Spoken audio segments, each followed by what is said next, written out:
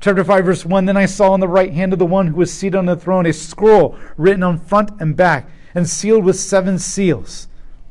What is this scroll? Some people, so it's got 7 seals on it, and some people have wondered, how is this sealed?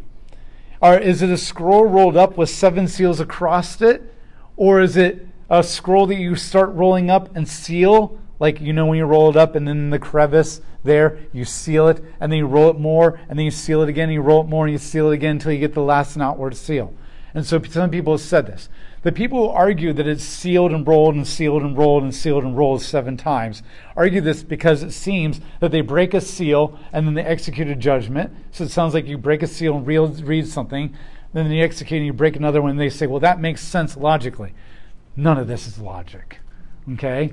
This is all metaphorical imagery. It's never meant, analogies only stand on 3 legs. You're not meant to read this. What's interesting is nowhere does the text ever say that they read the scroll. It just says the seals are broken and the judgments are executed. Nowhere in the ancient world do you ever see a scroll like this. The way that scrolls worked is in the ancient world, you have a scroll, and the way that you make it is you take papyrus strips. If you're really, really, really wealthy, you do vellum, and vellum is animal skin. But that costs a lot of money. But the normal people, and meaning like the vast majority, like 80 to 90% of the population, would use papyrus. Papyrus is a reed that grows in the Red Sea. Okay, like you've seen reeds around lakes or ponds or whatever. And you would wet this down, and you would get it really wet, and then you would take a knife and you would you would go down the length of the reed, and you would cut these strips off. And you just keep doing it like peeling a carrot, except everything would be uniform and consistent in shape. And you would have all these strips of reed. And you would take them and you would lay them down horizontally, left to right. And you would lay them side by side from top to bottom. And you would lay them out wet. And then you would take strips and you would lay them down vertically from top to bottom over top of that. And then you would lay some kind of book on it. And then you would let it dry out, and you would have this. Then what you would do is you would take these square sections, and you would stitch them together, and you would stitch them into a scroll. And then you would roll them from both sides, from the end, both ends to the middle. An average scroll was anywhere between 32 to 34 feet long when it was all said and done. So Kings, the book of Kings is one book. Why is it 2 books in your Bible? Because when you got to 32 feet and you had more to say, you had to get a second scroll. And if you read Samuel and Kings, you will find that it breaks very abruptly right at the end of 1 Samuel and 1 Kings and 1 Chronicles, because they just went to the next scroll. Luke, most people believe that Luke and Acts are a 2-part series, and the reason Luke is out is because he ran out of scroll, and Acts is the second scroll. Because even it begins kind of like exactly where Luke lets off with. When you write on this, you would write on the side where the papyrus is dried, but it's going horizontal. Because if you write on the other side, every time you're writing from left to right or right to left, if it's Hebrew, you constantly hit the bump. And if you've ever written a piece of paper with something under it and you constantly hit those bumps, it's absolutely annoying. And if you're writing something very important like a legal document or the Word of God, you don't want all your letters just to look like crap. And so you would write from left to right. And so documents were done left to right. Now we're told that this scroll is written on both sides. There's only two reasons, that you would ever write on both sides. And that's if, one, you were super poor and you're willing to go through the annoyance of doing that because it's way better than spending money that you don't have when you need to feed your family. Or if it was a legal document and you didn't want to risk anything being in another scroll that can be lost, you want to keep it all together. And so a lawyer writing a legal document of laws, or most important, a contract or a covenant or a will, would all be written on one document. And if you didn't have much to say, it would be written on one side. If you had a lot to say, it would be written on both sides. And so in the context here, this is a legal document. It's written on both sides. What you do is you roll it up, and once you roll these both sides from left into the center and from right into the center, you would have 2 tubular roll-ups. And then what you would do, if it was a super important document, you would seal it. You can't just put a drop of wax in the middle of this crack because it's probably just going to drop in, and it's hard to take your signet ring and stamp it in. So what you do is you take another piece of parchment and you would wrap the scroll around it so that you would have a flat surface, and then you would seal the overlap. And if it was a really important document, you would put multiple seals on it to really show that it hasn't been tampered with. In fact, the last will of Vespasian, or Domitian, I forget which one it was, had 7 seals on it, showing how important it is. This means, remember, King of Kings, Lord of Lords, the Savior of all kind, that's all been used by Caesars. And Jesus coming and saying, I'm the ultimate version of that. So this is a legal document, a will and testament of God. And it's sealed 7 times because 7 is the number of completion. So the question is, what is this scroll? It's the title deed to the earth, right? When you go to buy a car or a house and you can't afford it, you take a loan from the bank. And do you get your title deed? No. The bank holds it. And you pay your mortgage. When you finally pay your car or your mortgage off, then the bank mails you your title deed, and it's a piece of paper that says you actually legally own this. Way back in Genesis 1, God title deed the earth to Adam and Eve. He made them rulers over the earth. Let us make humanity in our image to rule and subdue the earth. Everything is yours. Work it, take care of it like it's your house, and expand the garden. The earth was gifted to Adam and Eve as vice regents, representing Yahweh as the image. You make creation look like God. You are the image. You are to reflect it. So they were given the title deed of the earth. But when they submitted to their own desires, their own autonomy, to Satan, the serpent, whatever you want to call it, they lost the title deed. They lost the right to rule the earth. And we see this all throughout creation. And if you want a really good example of you losing your right to rule and subdue the earth, tell your cat to come to you, and when he just looks at you and stares at you like you're an idiot, that's a reminder that you've lost your right to rule and subdue. Or go stand in front of a storm and tell it to stop. And when it kills you, congratulations, you discovered you lost your right to rule and subdue. You've lost it. And as a result, the world has gone into chaos. When there's no one to take care of the neighborhood, neighborhoods fall apart. And we've seen this in post-apocalyptic movies, or when, like Chernobyl and stuff, it's like just overgrown with nature and absolute chaos. And so the idea is they lost this right. And so sin has come into the world. And now sin is ruling the world. And who fills the vacuum? Satan. Jesus tells us that Satan is the prince of this air. He's the ruler of this kingdom. But God didn't give it to him. God gave it to you. But you don't have the capability to take it back. It requires you paying for your sins, which you can't do. You can pay for your sin, but then you die and you stay dead for all eternity. And you can't conquer the grave and stuff. But here's the thing. Only a human can reclaim the title deed to the earth. Only a human. Because God gave it to a human, and God is not in the business of taking things back when He's given them to you. Humanity is left with this conundrum. So in this hand, He has this title deed of the earth. Now it would also be the promises of God, because all the promises, starting with Genesis 49, one day I will send a king, and He will tether His kingdom to joy and righteousness and life. Numbers 24, I will send my star. The morning star will rise up out of Jacob, and he will bring the scepter, and he will crush the heads and the skulls of his enemies and establish his rule on earth. Psalm 110, sit at my right hand, the King of Israel, and I will make all your enemies your footstool as you step on their bodies and crush them.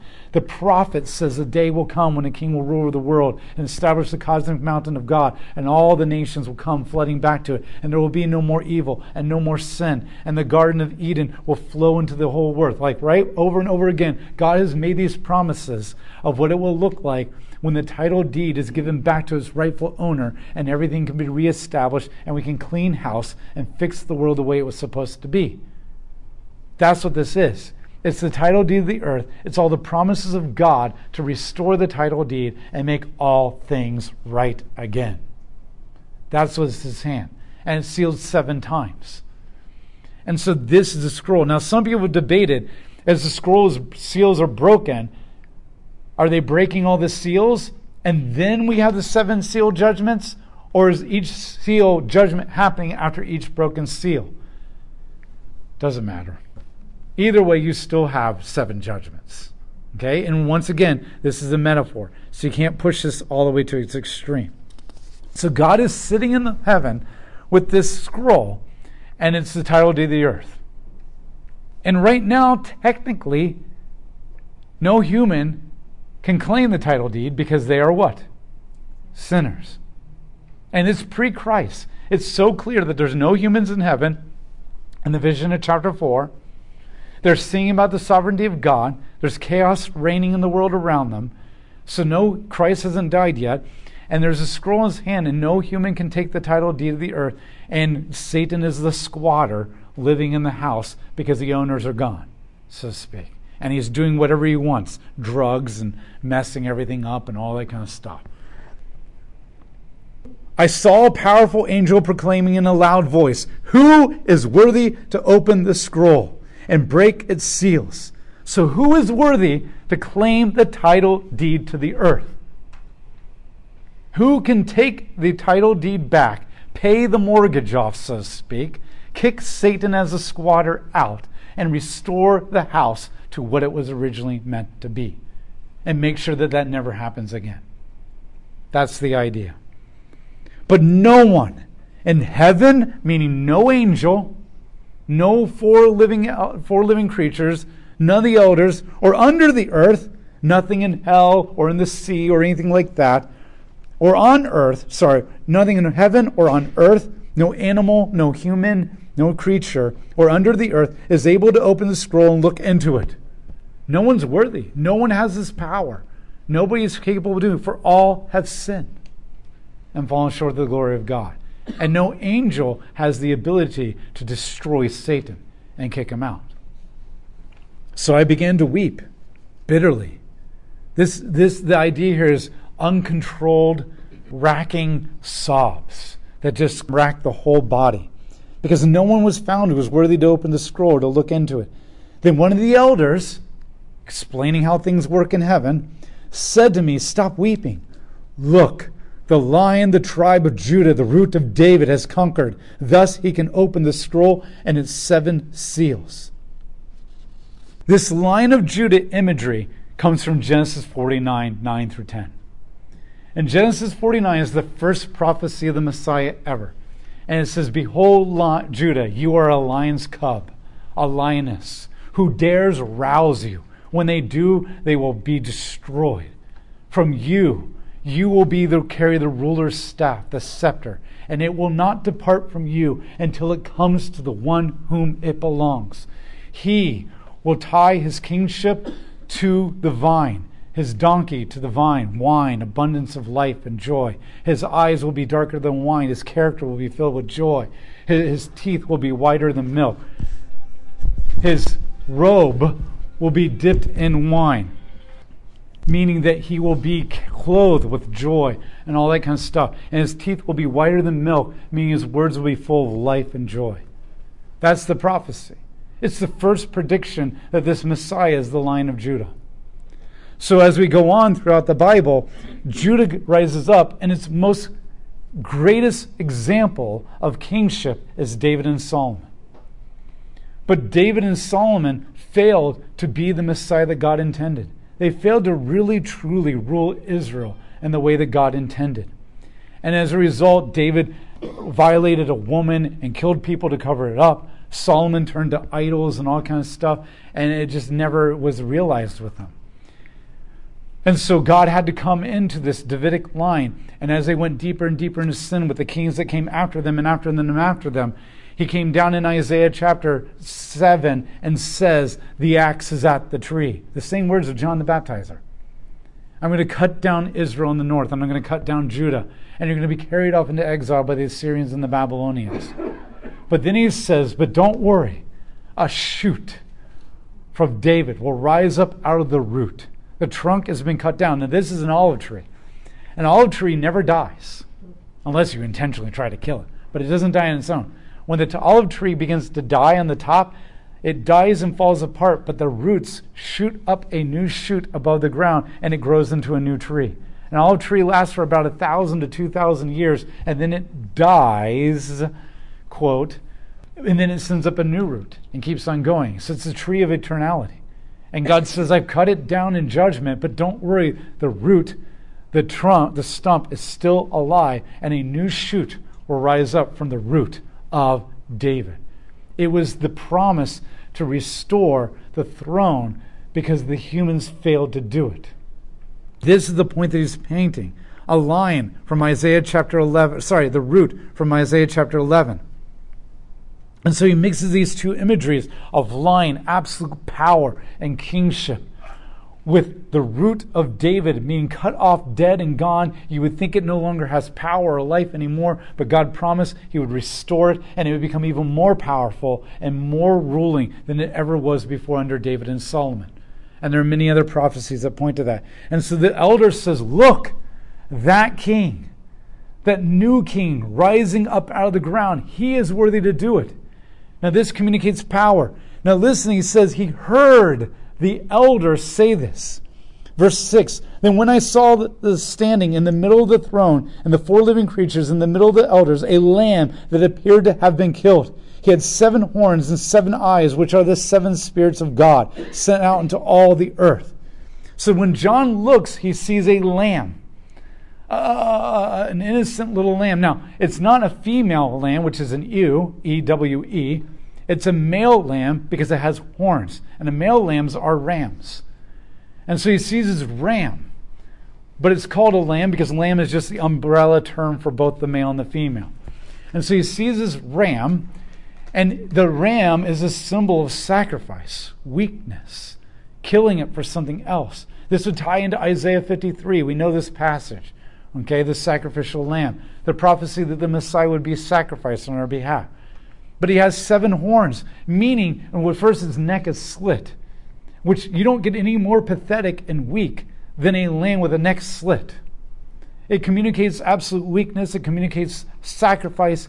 It communicates innocence, vulnerability. But this lamb has 7 horns. So even though at first you would think weak and pathetic, sacrifice for a sin, you also see these 7 horns, which represents, 7 is completion, but also has 7 eyes, which means its knowledge is all-encompassing. It knows all things, which also would communicate power. So its horns represent authority, meaning its power is complete. And its eyes represent knowledge, which means its knowledge is complete. And then we're told that the 7 eyes are also the 7 spirits of God, the Holy Spirit that go out into all the world and guide everything. And so this is what he sees. But this is really important. This is the second John heard and saw. He hears about the lion, but when he looks to see the lion, he sees a lamb instead.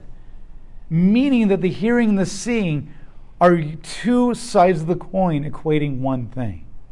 Jesus is the lion and he is the lamb.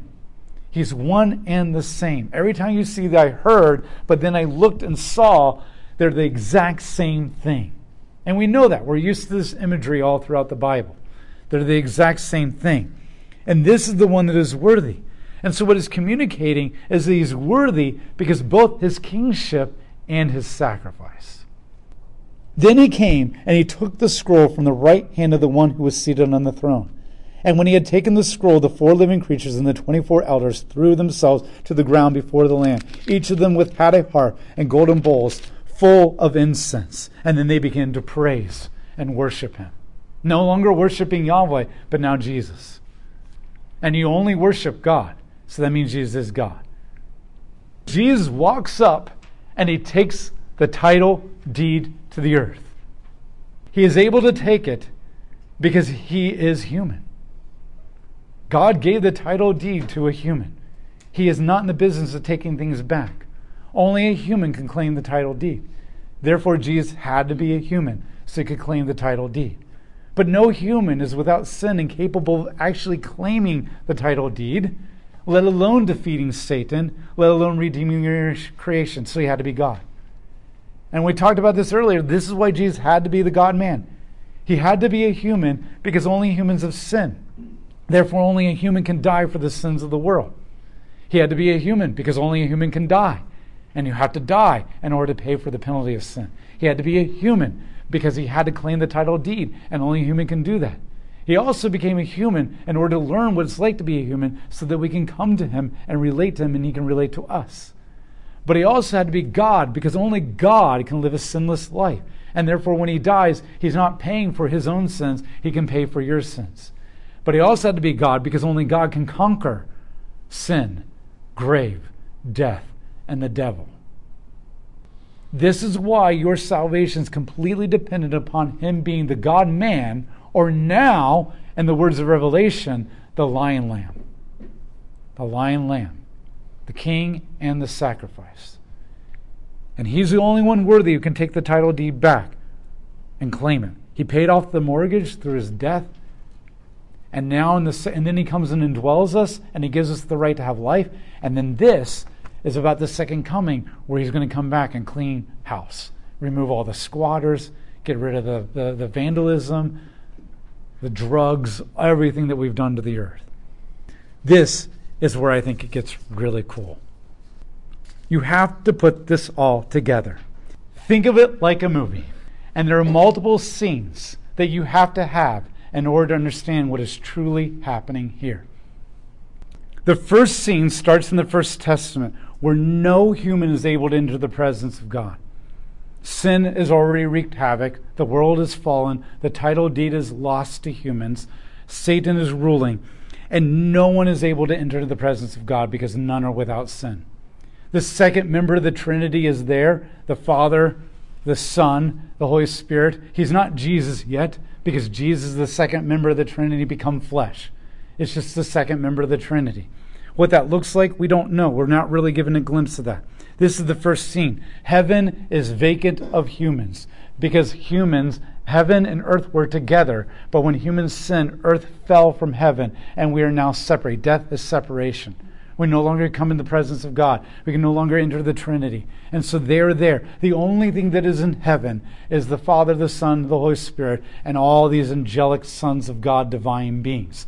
Every single image of heaven we get, we see that. We've already talked about that. Isaiah chapter 6, Ezekiel chapter 1, Daniel chapter 7. Okay, 1 Kings chapter 22. This is the first scene. The second scene is that the second member of the Trinity, of the Godhood, becomes flesh. He becomes born as a little baby boy, putting on flesh, whatever that means. He's not half human and half God. He's 100% God and 100% human, but it's not all mixed together and it's not separate. Whatever it is that. He is complex and indescribable because he is the second member of the Trinity in flesh. The incarnation, which literally means in flesh. He becomes a boy. Luke chapter 2 tells us the birth of Jesus as a little boy. Your king has come, the angels say to the shepherds. 1 John chapter 1, 14 says, and the Word was God, and the Word was with God. In the beginning was the Word, and the Word was with God, and the Word was God. And the Word, chapter 4, verse 14, became flesh. He is God and man. Philippians chapter 2, verse 5 through 8 says, and then Jesus, though being God and equal with God, did not see his godhood as something to be exploited over people, but rather emptied himself and became a human. These passages clearly point to the second member becoming a human. And so this is the second scene that we see. He is going to exercise his divine right over the earth as the perfect human. The third scene, so if we're watching a movie, the third scene then moves to a different area. The third scene is Jesus' resurrection. We see this in Luke chapter 24, where he's raised from the grave and he comes back to life. Philippians chapter 2 tells us that he's conquered the grave and given the right to sit on the right hand of God. Hebrews chapter 1 says that he's purified for sin and therefore has the right to rule. He's resurrected from the grave. Acts chapter 1 verse 9 envisions Jesus being taken up into the heavens, right? The ascension. The disciples are talking to him, and he goes up into the heavens, and he goes into the clouds, like Daniel 7 says he's the cloud rider, and he disappears into heaven. Now, you would think that's the end of the story. That's where our stories always end. Jesus is God. He's born as a human. He dies on the cross. He's resurrected. He ascends into heaven. And everything from that point on is just what's happening with us humans in the book of Acts and the epistles. That's not where it ends. The fourth scene, camera angle number 1, is Yahweh sitting on the throne with this scroll. No one's worthy to open it. John is crying because no one's worthy to open it. And then one of the elders says, "Behold, the Lion of Judah." Oh, I should remember that, right? That's what he was called in the Gospels, and the Gospels have happened. He says the lamb has been sacrificed. John knows that. He knows the Gospels. He wrote one of them. It's happened, right? So that's camera angle number 1 in the fourth scene. But then the camera angle shifts to Daniel 7. And in Daniel 7, Jesus pops up out of the clouds. And Daniel 7 says, "Behold, one like the Son of Man was approaching the throne of God with the clouds." No angels surrounding him, because that's the only way you can get in God's presence if you're without sin or angels or you have the blood of Christ. So this being comes without angels. There's no atonement for sins. He comes before the throne of God. And he puts out his hand, and God hands him all glory, all power, all sovereignty. The camera angle shifts to a different angle, and what you see is God taking the scroll and putting it in Jesus' hand. And then Jesus takes the throne. When you put it all together, that's what you have. You have to put Daniel 7 and Revelation chapter 5 together. And what you see is in the beginning of time, Daniel gives you a vision of this God-man approaching the throne and receiving all glory and power and sovereignty. And you're like, what do I do with that? Then Luke gives you an image of Jesus ascending into heaven. You're like, okay, that's interesting. End of story for Jesus. It's the Holy Spirit now. And then Revelation gives you this scene of him taking the scroll. And when you put it all together, this is what you realize is happening. Jesus ascends into heaven. And as he's ascending up into heaven, John is up there pre the ascension, not chronology in his life, but in the vision, chronologically speaking. He's up there pre-ascension, and they're looking around to see who is worthy. And the elder says, "Don't worry, the Lamb has already died."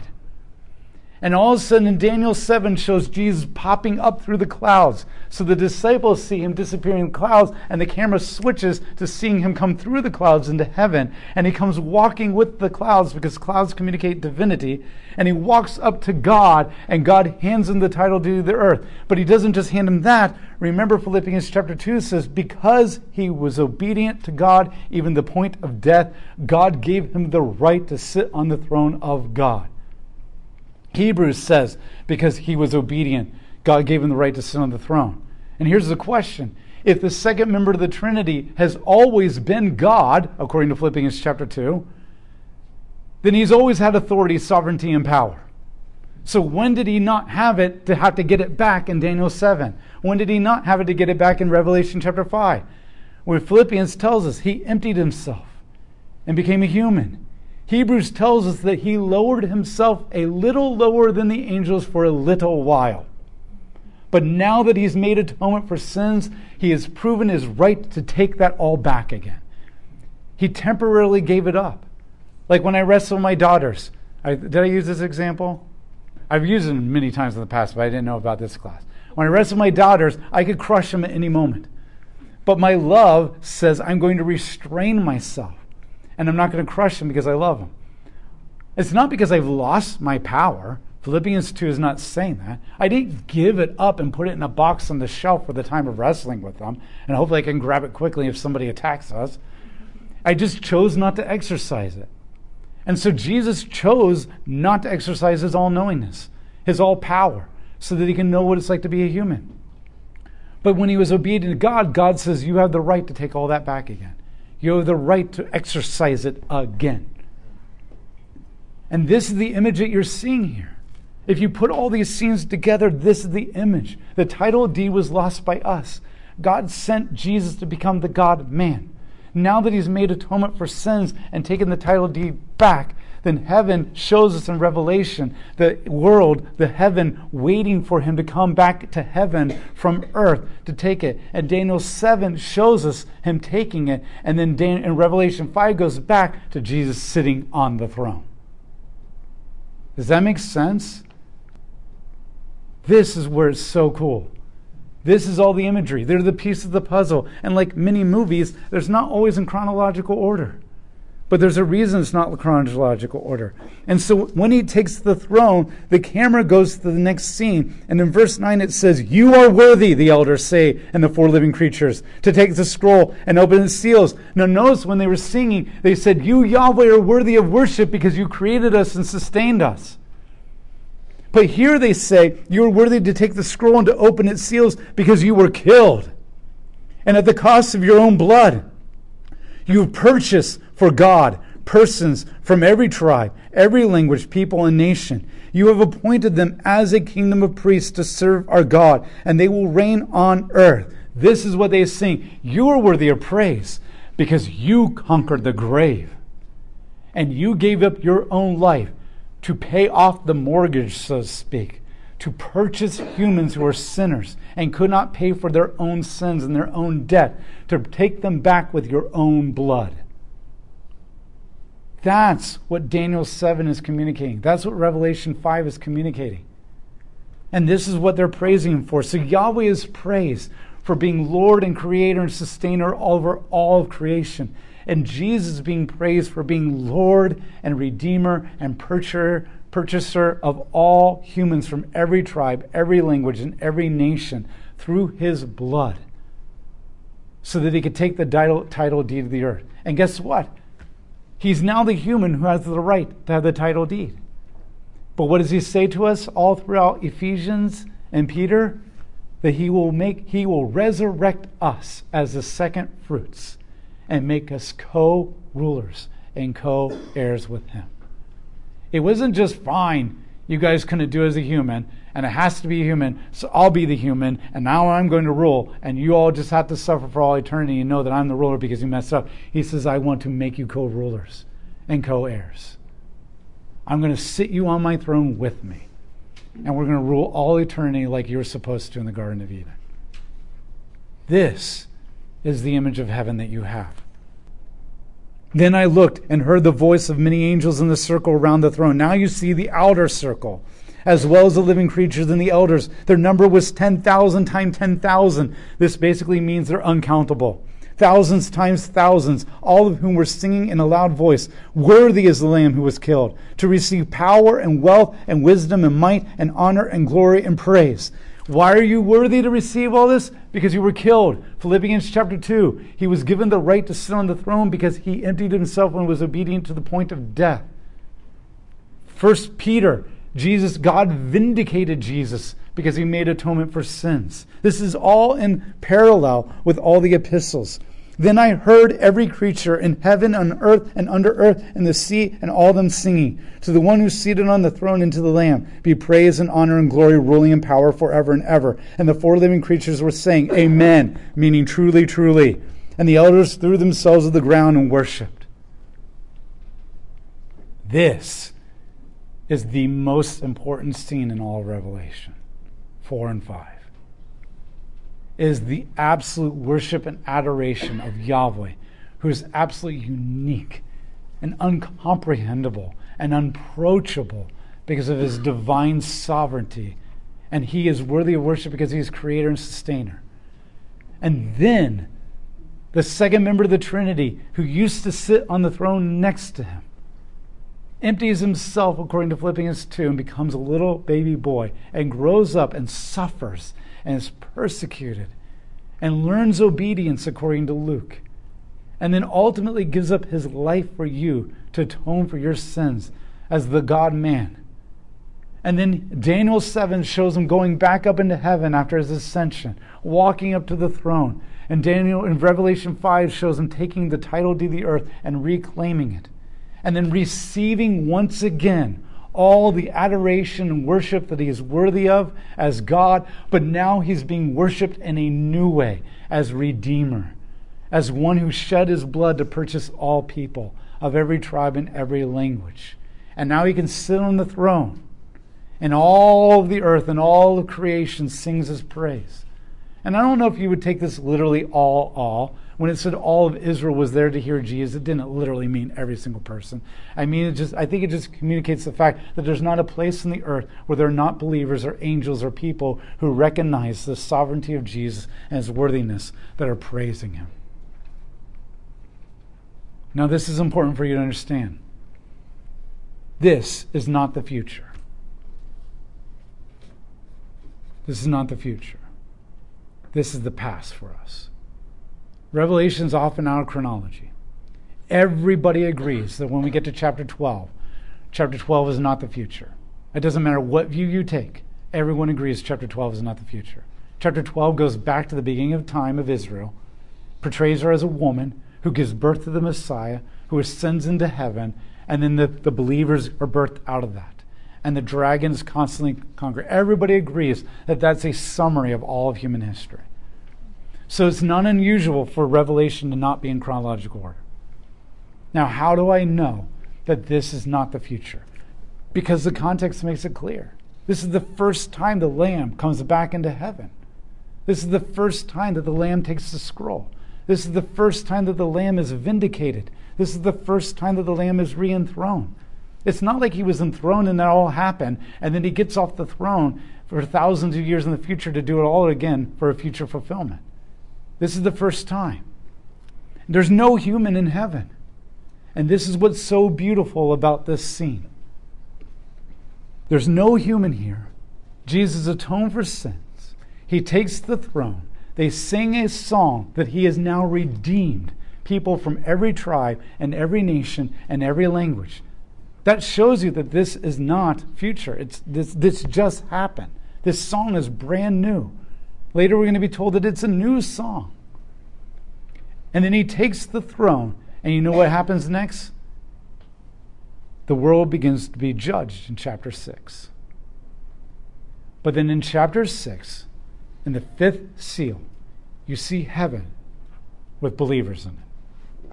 And then in chapter 7, he zooms in and makes a really big deal about humans being in heaven for the first time ever.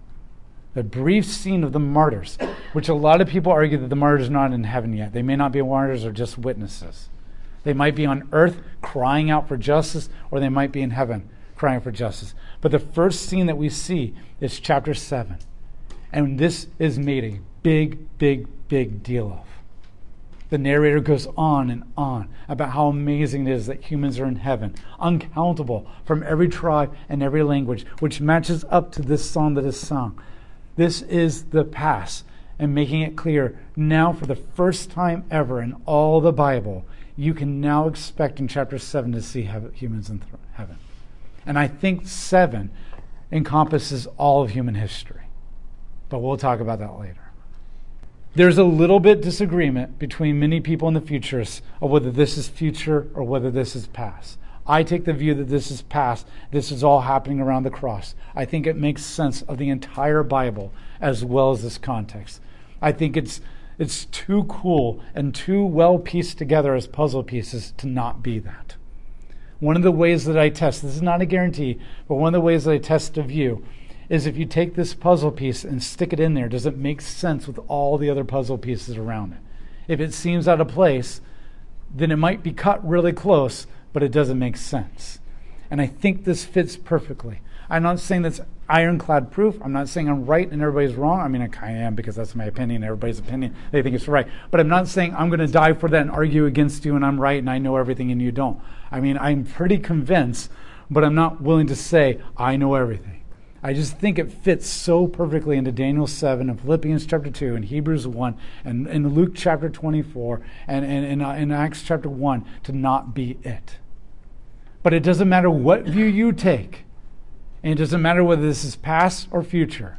Everyone agrees that this is an absolute beautiful, beautiful image of just the absolute holy, unique, raw power of Yahweh, who is worthy to be worshipped unlike any other being, who sent the God-man, the Lion Lamb, to redeem all humans from all parts of the earth, of every tribe and language that no other God has ever done, so that we can all enter the presence of God and worship him in a way that no other God has made available. And that is the focus. That is the focus. And this is the two most important chapters in all of Revelation. Because without this, nothing else can happen and nothing else matters. Does that make sense? Lord, we praise you now for who you are. We praise you that you go way beyond what I could do justice here. My words, my descriptions still pale in comparison to what is really truly happening in all of its glory. And even though I have studied this and written about this, even tonight I still just feel so struck by how cool this is. To read and to write is not as cool to speak and to proclaim. And I'm just blown away by how awesome and glorious and powerful you are. And so my prayer right now is, as we go back into life, and life is brutal, life is chaos, life has anxiety, life has depression, life has distractions. I pray that you would just press this image so powerfully in our minds that we would be changed by it, and that we wouldn't be able to do life the same after reading this. In Jesus' name, amen.